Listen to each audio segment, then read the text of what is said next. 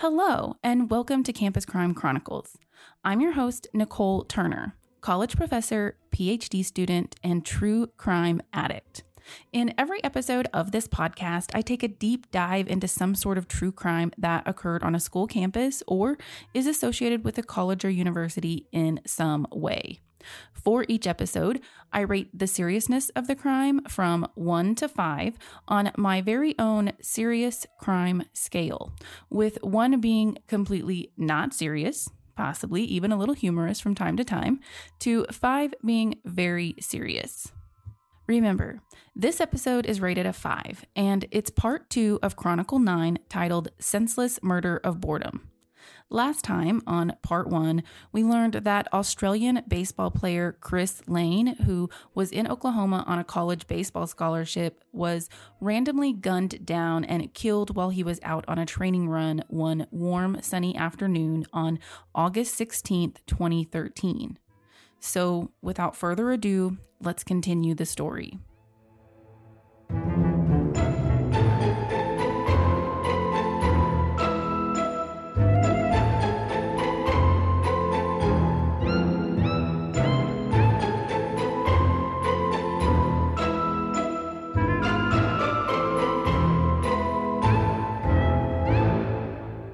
According to crime reports, the 3 teens were bored and apparently looking for something to do, I guess. It was nearing the end of the summer in Duncan, Oklahoma, which only has a population of about 23,000, as I mentioned in part 1.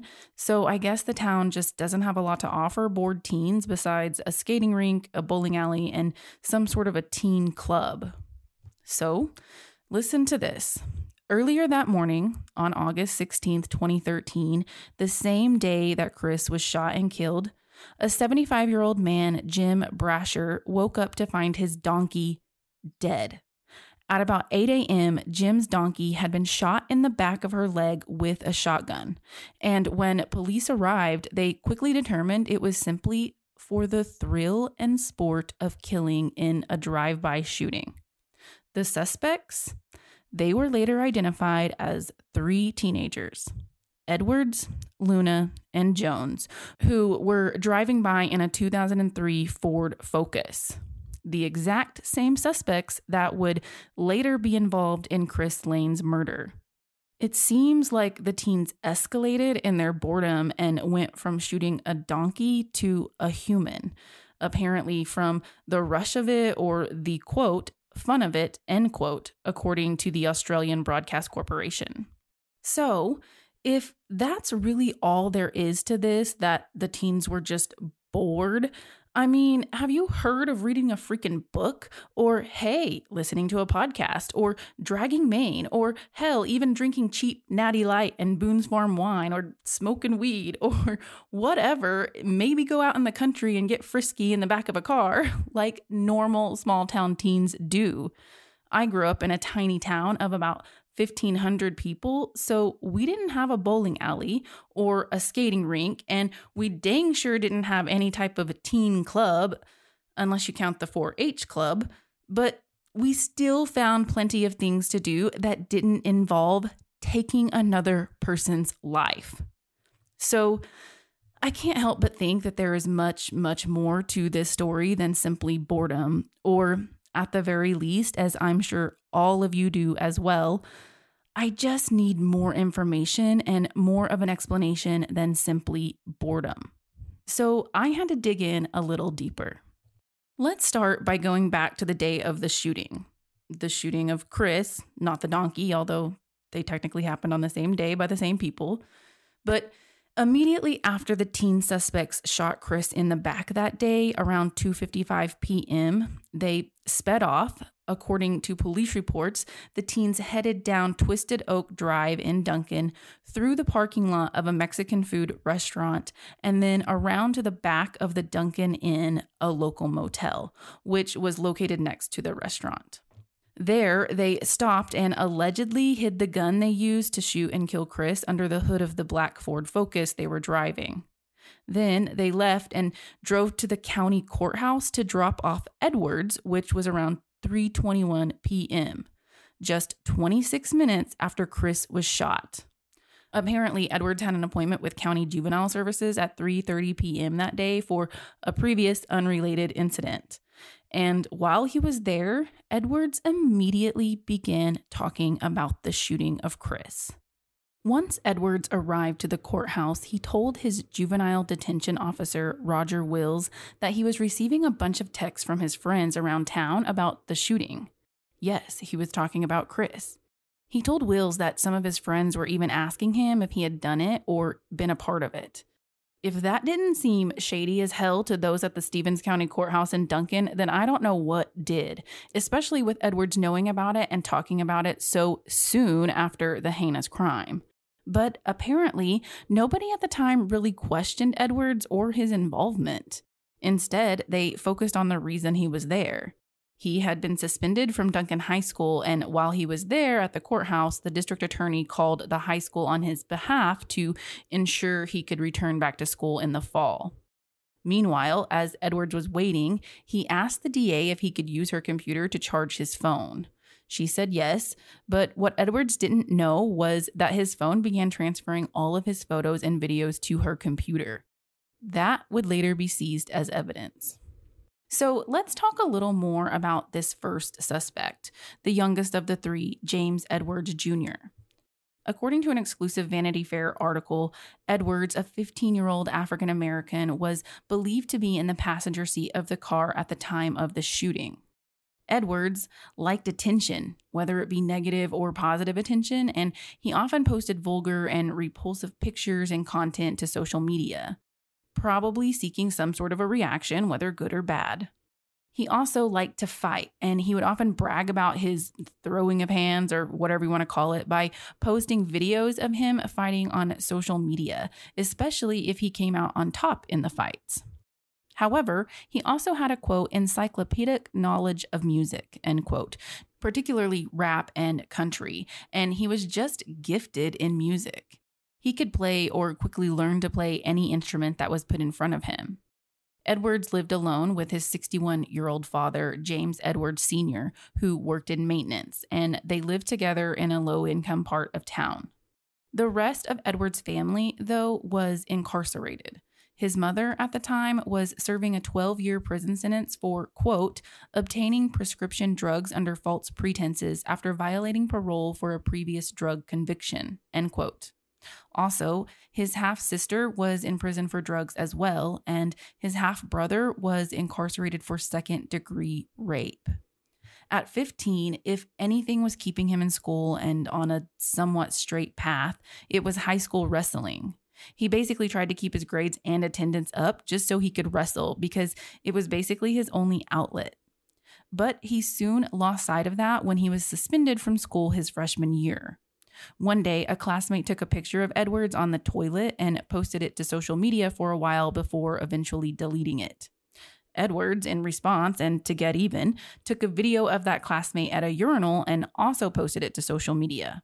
Though it didn't really bother the kid, it bothered the kid's father, who made a big deal out of it to the school, and as a result, Edwards was suspended for cyberbullying. Edwards told an adult friend, quote, this white kid, he did the same thing I did, and he did it first, and I get kicked out of school, end quote. He was later able to go back to school, but according to the Vanity Fair article, that first suspension basically broke him, and he was never the same again.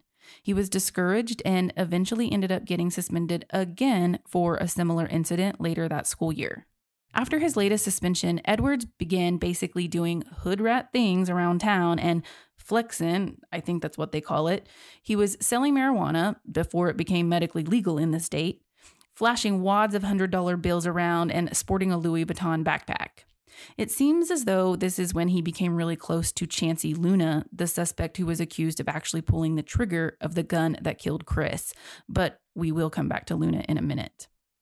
Edwards and Luna began hanging out a lot, and Edwards would often stay at Luna's house. They even began posting pictures together where they appeared to be flashing Crips gang signs, and Edwards actually told his friends that he was indeed a member of the Crips gang.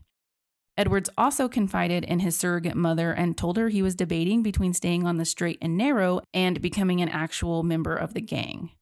Unfortunately, his most recent tweets in June of 2013, just a couple months before the shooting, showed that he had chosen the latter. And I'm going to warn you, well, I'm going to read the tweets, but I'm going to warn you that they are very vulgar and very offensive with the F-bomb scattered throughout. So if that's not your cup of tea, I recommend skipping ahead 30 seconds or so. But I do want to mention them in this episode because I think it shines some light into really what was happening with this kid and his mentality prior to the shooting. It also shows that he does seem to definitely have ideologies of being part of the Crips gang.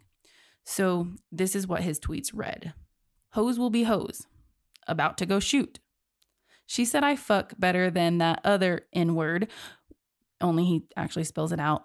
But when I said I'm about to come, she told me pull the fuck out. I'm mad as fuck. Hoes think STD means suck that dick. Fuck everybody. Family, friends, everybody. Bitch, I'm on my own. Don't call me fuck everybody. Okay. And so part of the reason why I wanted to read those to you is because all those F-U-C-K words in his tweets are actually spelled F-U-C-C. And whenever he spelled the D word, instead of, D-I-C-K, he spelled it D-I-C-C. Well, I just thought the kid did not know how to spell. And I was like, because I'm a journalism teacher, and I was thinking he needs some major spell check going on. Like, why is he spelling it like that? That's weird. But thank goodness for my significant other, my boyfriend, who, whenever I was telling him about this story, I was like, why is it spelled like that? And he told me that. And then, of course, I did some research, and yes. So whenever someone is a part of the Crips gang, CK it kind of symbolizes or stands for Crips killer or something like that. And so they don't, whenever you're writing or whatever you're doing, like if you're part of the Crips gang, then you just spell things with double C's instead of CK. So that's why I wanted to read those tweets to you, because all those spellings were, like I said, kind of evidence that he was going toward or was considered himself officially part of the Crips gang. Then just 3 days before the shooting, according to CBS News, Edwards tweeted, with my N-word, when it's time to start taking lives. And yes, he spelled lives, L-I-F-E''S. That I do think he needed some spell check for. And so yes, that tweet was just 3 days before the shooting. So now that we know a little bit more about Edwards, let's talk about Chancey Luna, who at the time of the shooting was 16 years old, just a year older than Edwards.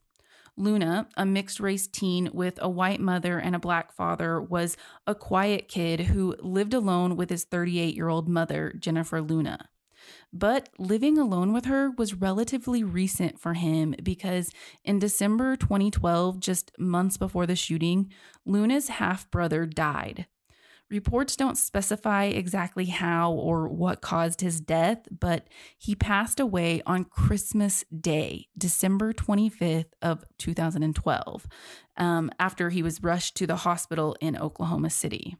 Then, if that wasn't a hard enough blow, just 5 days later on December 30th, 2012, Luna's stepfather, who had basically raised him as his own, was killed when he hit a manhole and crashed the motorcycle he was driving. After experiencing both of those traumatic losses, Luna, needless to say, pretty much became even more introverted and quiet than he already was, at least at home and around his mother. Then, at some point during his sophomore year in school, he ended up getting the flu, and he missed so much school and got so behind on schoolwork that his mother decided it would be best to pull him out and just let him completely recuperate, probably from both the flu and mourning the loss of his brother and stepfather. And she thought he could just repeat his sophomore year beginning in the fall of 2013. But not being in school meant that Luna had a lot of time on his hands to do a whole lot of nothing. So he began hanging out in the streets and also doing some hood rat stuff. Jennifer Luna knew of some of it, but being the single working mom that she was, she mostly saw the good and sweet nature of her son, who would treat her with respect and dote on her when she was sick. She kind of just figured he was more of a wannabe gang member than an actual full-fledged gang member because he got into a little trouble here or there, but to her it was nothing major. Basically, he got caught smoking pot and missed Duncan's curfew for minors, but not super serious or worrisome behavior. In other words, Jennifer Luna could never imagine her son even being involved with a shooting, let alone being the one who actually pulled the trigger. But the evidence was leading police to that exact conclusion. Michael Jones, the third suspect in this case, was the oldest of the three teens. A white man, he was 17 at the time of the shooting, and police alleged he was the one driving the black Ford Focus. According to the Vanity Fair article, Jones could be loud, similar to Edwards, but not necessarily in the same way as Edwards. Instead, Jones was described as having a little man complex because he only stood about 5'3". Plus, he was a little tubby, so his loudness seemed to be his way of overcompensating for his height. It sounds like he was somewhat of a know-it-all too, like refusing to back down from conversations or scuffles, even if he was the one that was wrong. I can only imagine how bad this little man complex must have been. I mean, his friends even called him Tugboat as a nickname because, well, he was short and chubby. So clearly, he often got teased about his height, and one time a peer in high school even asked him if he could see over the steering wheel when he drove. Jones' parents divorced while he was still a teen, and his mother ended up moving across the state to a different city. So he was often shuttled back and forth between his mother, who moved to Altus, Oklahoma, and his father, who was still in Duncan. He was somewhat of a lazy kid, in school at least, but he was also described as a country boy who was drawn to fishing and other types of outdoor activities. But in the fall of 2012, Jones dropped out of high school and stopped living with either one of his parents. He stayed at different places, including his girlfriend's house, his cousin's house, and other friends' homes. He worked a little at an auto repair shop, but he didn't have anything stable or any steady income coming in. And in the middle of not having a job, he also got his girlfriend pregnant. Oddly enough, his girlfriend, or possibly fiance, posted pics and content on social media like it was just the best thing ever that two teens with no jobs were about to bring another human into the world. In addition, Jones had rapidly lost weight, and people assumed he was using meth, which was pretty easy to find in Duncan. According to CNN, Duncan was saturated with meth labs, and at least 9 different labs had been discovered in the city since 2004. So now that we know a little more about the 3 suspects in this story, let's continue with what happened following the shooting. As I said, Michael Jones, the oldest of the teens, was said to be driving the Ford Focus, while James Edwards, the youngest, sat in the passenger seat rolling a marijuana blunt or cigarette or whatever you want to call it, but he was rolling it for them to smoke while on their drive, and Chancey Luna, 16, sat in the back. As they drove by Chris, who was running on the side of the road, completely unaware and unwarned of what was about to happen, Jones swerved toward him, according to police and witness testimony, and Luna pointed the .22 caliber revolver out the window and shot Chris in cold blood. That one shot was fatal, as we know, and Chris died on the side of the road shortly after. Of course, the city of Duncan was on high alert after everything that had happened that day, and police were on the hunt for the suspects. They had many witnesses who saw the teens around town, many witnesses who could identify the teens in the Ford Focus, as well as surveillance of them driving through the Mexican food restaurant parking lot toward the Duncan Inn, and surveillance of them dropping Edwards off at the Stevens County Courthouse. Then, later that evening, police received a call about a group of juveniles who were hanging out in the parking lot of a Baptist church, flashing and wielding guns. I bet you can guess exactly who those little hood rat juveniles were. Yep. In the mix, right there in the parking lot, all 3 standing next to the well-described infamous Ford Focus, police arrested Edwards, Luna, and Jones and took them into custody at about 7 p.m. But let me tell you who made the call to tip off the police about where the boys were. It was James Johnson, the father of another kid whose name also just happened to be Chris, and he told police that the trio was looking for his son to kill him. Yeah, these kids were set to kill another person just hours after they shot and killed Chris Lane. That's what they had planned. Johnson, the father of the other Chris, told police that he thought it was all gang related. But wait, how did the father know this was the teen's plan, that they were after his son next? Well, the little mother effers were posting about it and logging it on their social media. WTF. Once in custody, none of the boys seemed to care about the crime or what they had done, and they weren't being overly cooperative either. Surprise, surprise. Edwards and Luna denied that they were even in the car, but Jones's story was a little different. He did tell police that all three of them were indeed in the car, but he couldn't say exactly who pulled the trigger because he was afraid he would be killed for snitching. But ultimately, after who knows how long of an interrogation, Jones admitted that he was driving and Luna shot Chris from the back seat.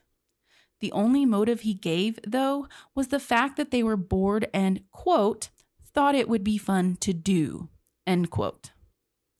After this confession, News 9 in Oklahoma City reported that police initially charged Luna and Edwards with first-degree murder, and Jones was charged as a youthful defender and faced 1 count of accessory to first-degree murder and 1 count of use of a motor vehicle in discharge of a weapon. Bond for Jones was set at $1 million, but Luna and Edwards were held without bond. And although the police had a confession and searched the Ford Focus, the actual murder weapon, the gun, was not immediately found. Actually, it was never found. They only found bullet casings and a shotgun shell, but I'll come back to this when I discuss the trial, which wouldn't get underway until April 2015, nearly 2 years later. And I will discuss the details of the trial and testimonies, but first I want to talk a little bit about Chris's friends and family and what they had to deal with in the aftermath of his death that rocked the worlds of loved ones in 2 different countries, both the US and Australia.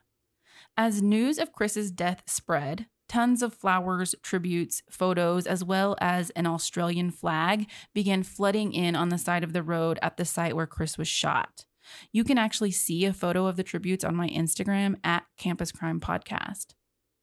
Furthermore, Chris's parents, Peter and Donna Lane, had to somehow come to terms with what happened to their son halfway across the world.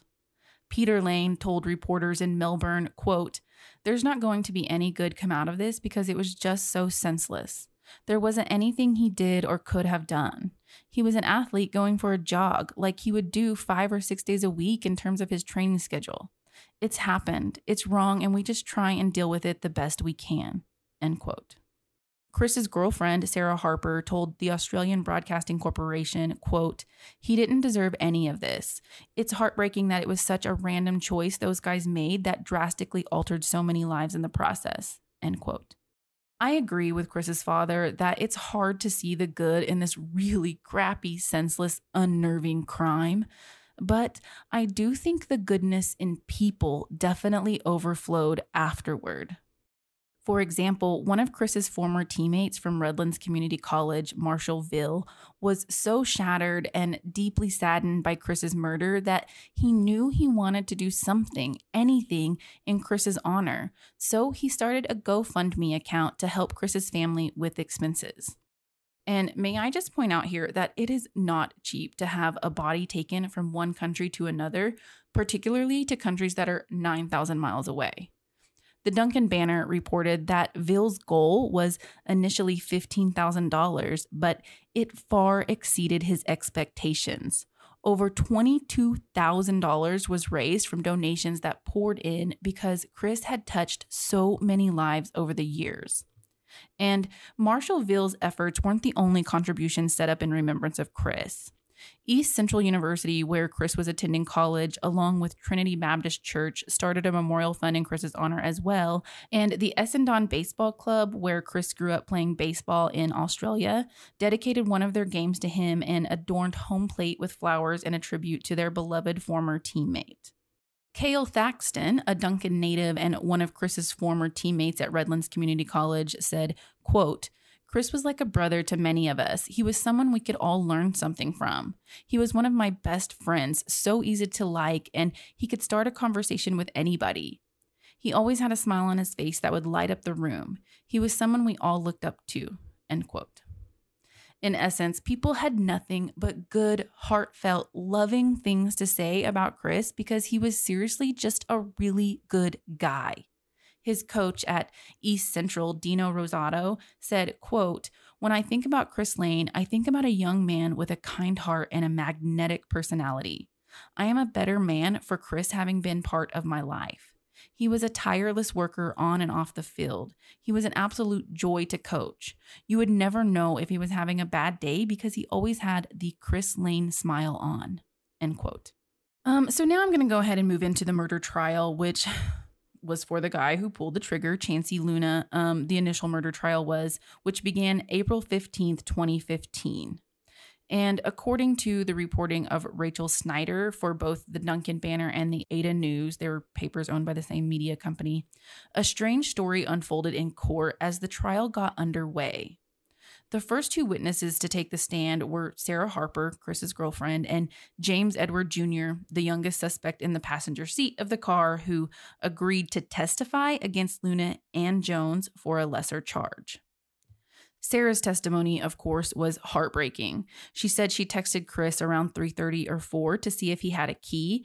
I'm assuming she meant to her house, but Chris never responded. Sarah said that at the time when Chris didn't respond, she didn't think much about it. But when she texted him, she had no idea that Chris had already passed.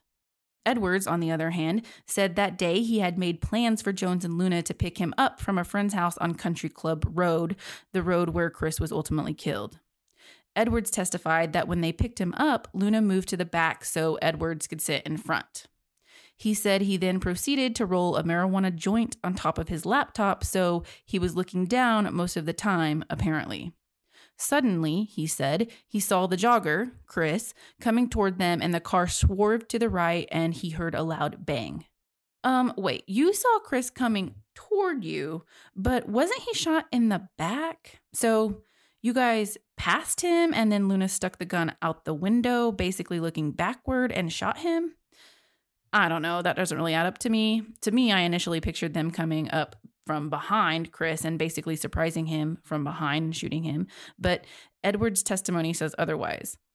Several things in Edwards' testimony, though, don't add up to me. For instance, he also said they saw Chris from down the street while they were stopped at a red light.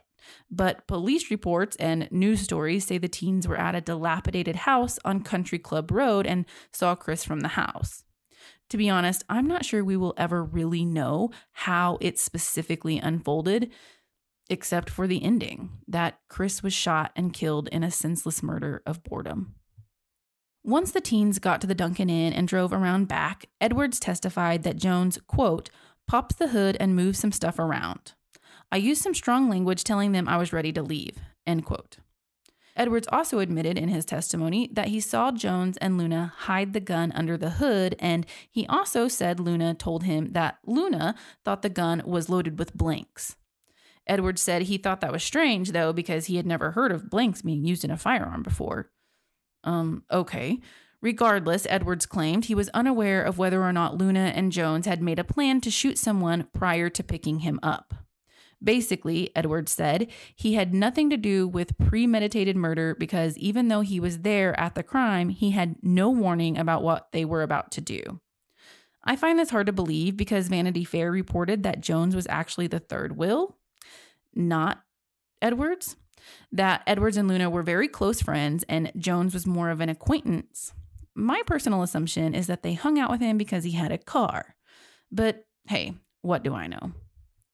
Anyway, moving on, Edwards admitted that he did make a call to another person, Odyssey Barnes, from jail after he was arrested. He called Barnes to check on the status or whereabouts of the gun used to kill Chris. Apparently, the gun had been given to Barnes, who was 23 at the time, to dispose of.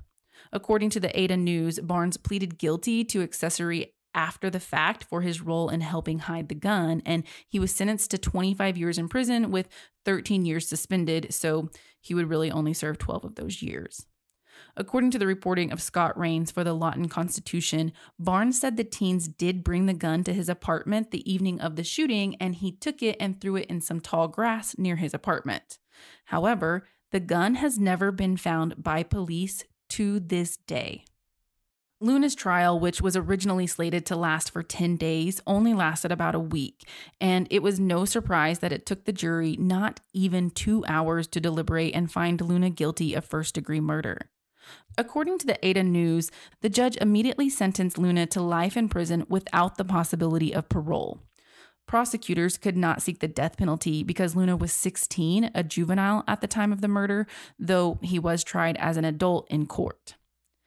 But in a possible twist of fate for Luna, his life sentence without parole was vacated by the Oklahoma Court of Appeals, which ordered the trial court to resentence Luna to a lesser punishment.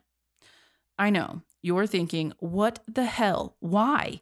Well, because the U.S. Supreme Court in January 2016 barred life sentences without parole for crimes committed before age 18.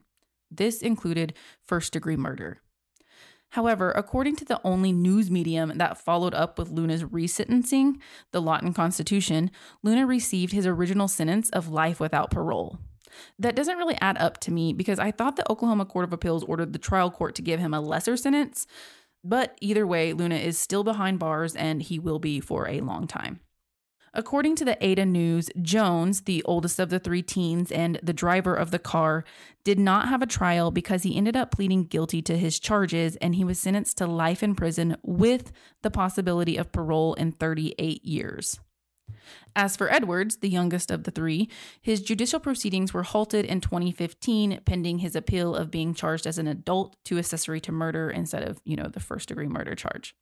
Then, in September 2015, a judge ordered Edwards to attend boot camp. Upon returning from that boot camp in June 2016, when Edwards was 18 years old, he was sentenced to the maximum of 25 years in prison, but the judge suspended 10 years of that sentence and credited him with 3 years of time served. You can add that up if you really want. It's 12 years, I think. But in the end, it doesn't really matter because in 2018, the Oklahoma Department of Corrections released Edwards from prison on a GPS monitoring program. So he ended up finding his way to freedom. Yep, that's right. The same kid who was talking about taking lives when he was 15 is now 22 or 23 years old. And I know that a lot can happen. I mean, I was a completely different person, I think, at 15 than I was at 22 or 23, but still, he's walking around free.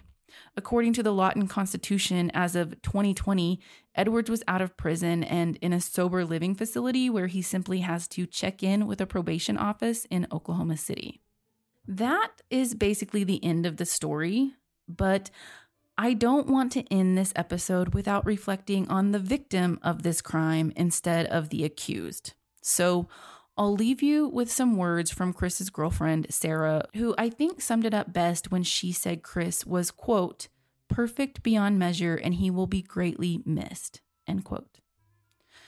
Okay, that officially brings us to the end of Chronicle 9. But again, if you're liking what you're hearing, please rate, review, and subscribe to Campus Crime Chronicles wherever you get your podcasts. It's really what helps fans like you know that this podcast is out there. So until next time, bye y'all.